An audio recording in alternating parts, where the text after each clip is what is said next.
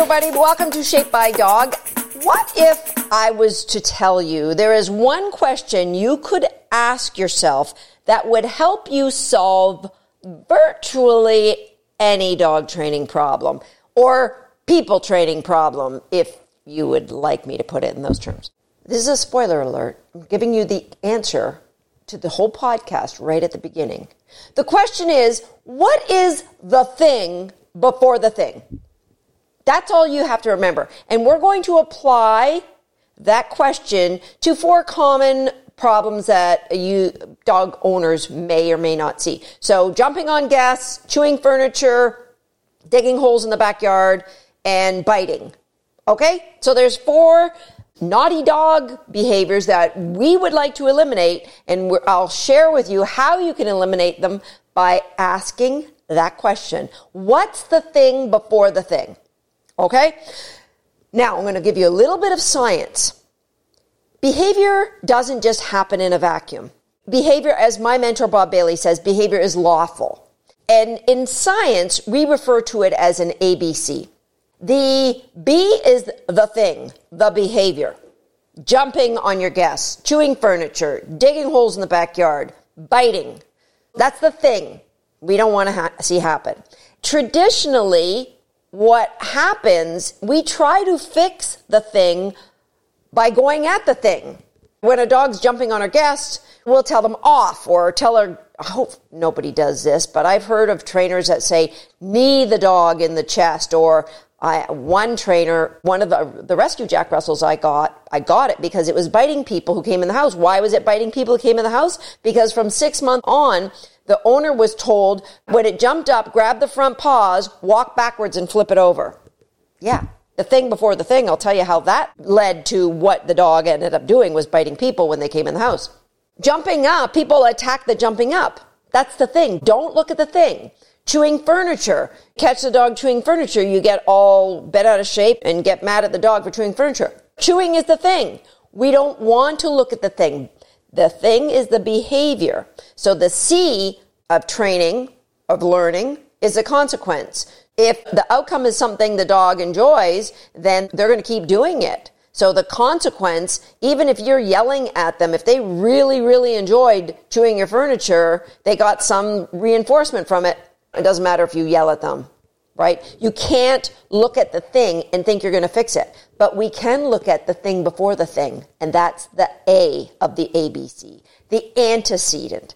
So for every behavior out there, there is an antecedent. Think of it, it's a stimulus. Really easy way to look at it is a stimulus could be, or the antecedent could be a cue.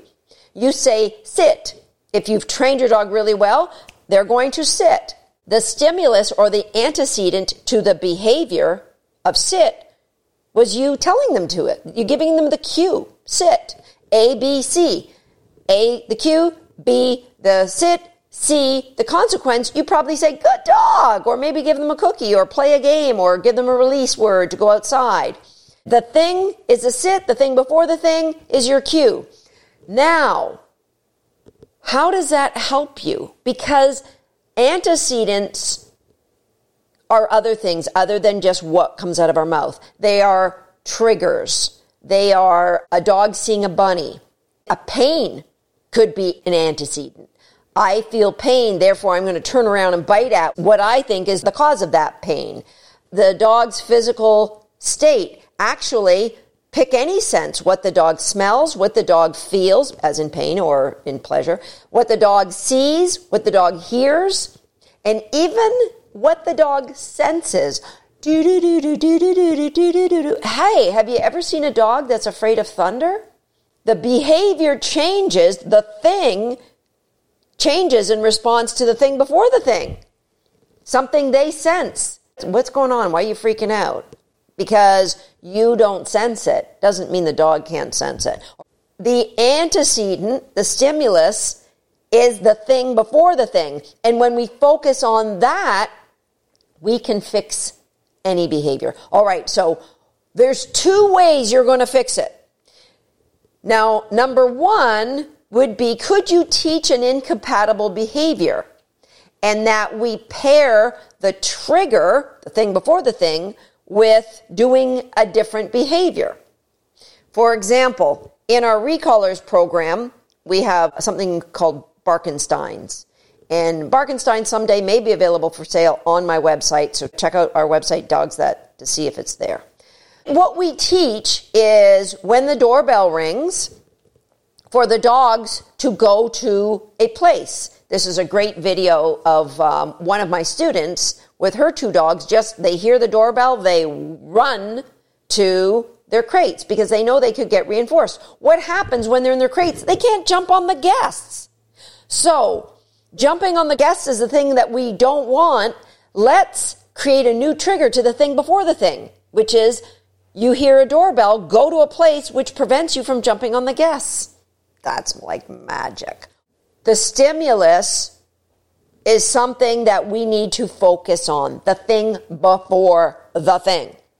So we want to create an incompatible behavior. That's one way we can fix it. Or eliminate the possibility for it happening by altering the environment that the dog is in. For example, if your dog was locked away in your room when the doorbell went, they could not jump on your guests, right? That's not something I would like to do because that's lessening our dogs' lives. And remember, I always want to create confidence and comfort for my dogs. So locking them up somewhere for the rest of their life isn't giving them the kind of life I'd want to give. But there's times when that is the easy answer. For example, people say to me, how do I stop my dog from digging in the backyard? I've never had a dog that's ever dug in the backyard. You could say, well, it's because of the breeds you've owned, but I've owned terriers and they do like to dig. Why doesn't that happen? Because I don't give my dogs access to the backyard unless I'm there with them. And if I'm there with them, they want to interact with me. And by the time they get older, they don't feel the need to dig. Because what's the thing before the thing for dogs who dig? 2 biggies. I mean, sometimes we don't know, but the obvious ones are curiosity, or you take Siberian Huskies. They love to dig holes because smart dogs, they know that I can get cool by digging a hole in the earth and curling up in there. All right, so what's the thing before the thing? It could be curiosity or it could be a feeling. I am hot, therefore I would like to be cool, therefore I'm going to dig a big old hole in the backyard. So we're all upset.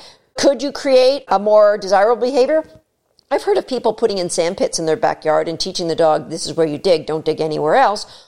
For me, the easier one is I don't allow them access to the outside unless I'm there with them. If I was going to a place where I wanted a dog door so my dog could go in and out, not really something I've done, but I wouldn't give a young puppy access because curiosity is at the highest when the puppies are the youngest. How about let's wait till the curiosity drops a little bit before you give them access to the outside. So maybe when they're a year and a half, you start engaging that dog door if that's something you want to do. Okay, so the 2 ways we're going to look at the thing before the thing is, can we teach an incompatible behavior or can we eliminate the possibility of the undesirable behavior from happening? If you know your dog only likes to dig in new earth, then you could put up a baby gate around the garden or the new earth. So that would be a way of preventing the thing happening by altering the trigger to the thing before the thing, right? So let's look at chewing.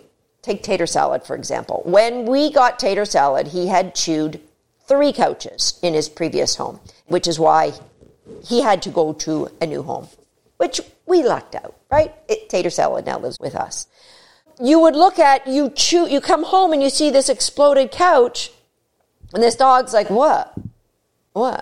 Or even, you might catch him in the act of chewing a couch. What is the thing before the thing? Now with puppies, he was young. I would guess 2 things are, my gums hurt because I'm a puppy and I'm teething, or it could just be curiosity. Yeah, look, there's a little piece of fluff on this couch. I'm going to pull it. What happens if I pull it? Oh, look, it gets bigger. Oh, look, it unwraps. Oh, look, now there's something. I think I see something white underneath there. Let me pull out that white. Oh, it's stuffing. Oh, isn't this fun? So a lot of times it's just curiosity. Now, what I observed as a thing before the thing, tater salad has got a really undershawed jaw, which means his jaw protrudes way out in front of his top jaw. There's a big gap. And so when he would chew on a bone, it was maybe difficult for him to hold it. So what he would do when he came here, he had a habit of taking a bone, putting it up against something, could even be your leg, to give him leverage so that he could chew on that bone. Now, if he was putting it up against a piece of furniture, he would chew on the bone, but if the bone fell, he would just keep chewing on the furniture. So the thing before the thing was, I like to press the bone up against things to chew it. And we just had to teach him that a different behavior. We taught him how to chew bones by giving him bones that were easy for him to hold between his front legs.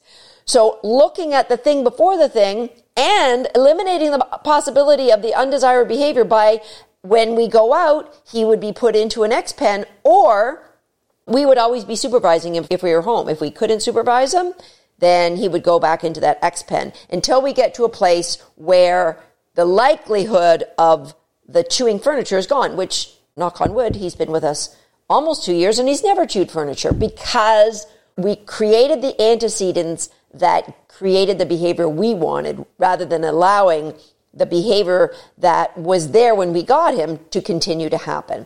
Okay, so we've dealt with jumping up by looking at the thing before the thing. We've dealt with chewing furniture by looking at the thing before the thing. We've dealt with digging by looking at the thing before the thing. What about biting?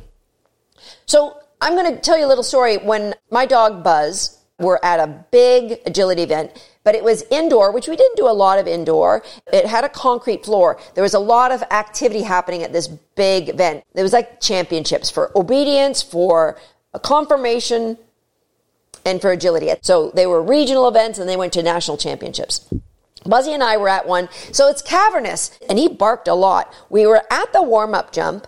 I mean, we've probably done thousands of warm-up jumps by this point in his life. I think he was about 3, and I was having him go over and, go over the jump. Sometimes I give him a tug. Sometimes I tell him to go over the jump. Well, in one of these turns where I told him to go over the jump the second time instead of giving him a toy, he turned and bit me so hard, he left a massive bruise on my thigh. Like, I just dropped to the ground. I mean, he had never done that. So what was the thing before the thing? It was environment and arousal state. So he was in a new arousal state, which he didn't know how to control. And so what was my fix for that? Was to go home and create higher arousal states so that he learned how to control himself. When he got excited, biting me was never an answer. What about kids that get bit? Now, this is going back to episode number 4 on temp, that you are more observant of what your dog's body language is telling you around children. But there is always a thing before the thing when kids get bit. People will get mad at the dog for biting the child, but you need to be mad at yourself because dogs are always doing the best they can with the education that we've given them in the environment we're asking them to perform in. What is the thing before the thing when a kid gets bit? Maybe the kid was playing with the dog and had their face near their face and that was okay, but then later in the afternoon the dog has been given a meaty bone and the same kid goes down and puts their face near the face. Dog does what the dog does. A warning, boom, like stay out of my face. Hopefully it's an inhibited bite where the dog hits and the kid feels the pressure. There might be a saliva trail, but there's no puncture wounds. Maybe there's little puncture wounds. Maybe what we call velveting. They go to take the top layer of skin off, but they don't like grab and shake. They give these little inhibited bites that it's still the kid got bit. The thing before the thing was nobody noticed when the child was down there when the dog didn't have a bone and the dog just stopped and got the whites of the eyes got a little bit bigger. That was your dog saying, I'm not comfortable with this. So I know momentum, when children squeal, that gets her excited and she goes in very close to them and I'm like, there's a potential for her to bite. So I observe that and I give her an incompatible behavior. When kids squeal, come to me and let's have a tug game. And I also know if she's around children that are of a certain age, I might have her on leash. So I'll work both things, create new triggers and eliminate the possibility of that ever happening by making sure that I'm controlling her access to being able to bite a child. Okay? So The thing before the thing is what's going to help you, give you the tools you need to be able to fix any dog training problem. But I'm going to warn you, don't assume you always know what it is. There could be multiple things at play. You might look back and fix one thing, but if your dog's still doing the behavior, you may not have fixed the right thing before the thing. That's it for this episode of Shaped by Dog. Please be sure, if you haven't watched all previous episodes, start at the beginning, because there's lots of good gems left in every episode that I've put for you here on the podcast. I love reading your reviews, so please leave me a review and don't miss the chance to rank us. 5 stars, you could give 1 through 5. I'm not telling you which one to give, but if you go with the one that rhymes with hive, I'd be mostly appreciative. We'll see you next time.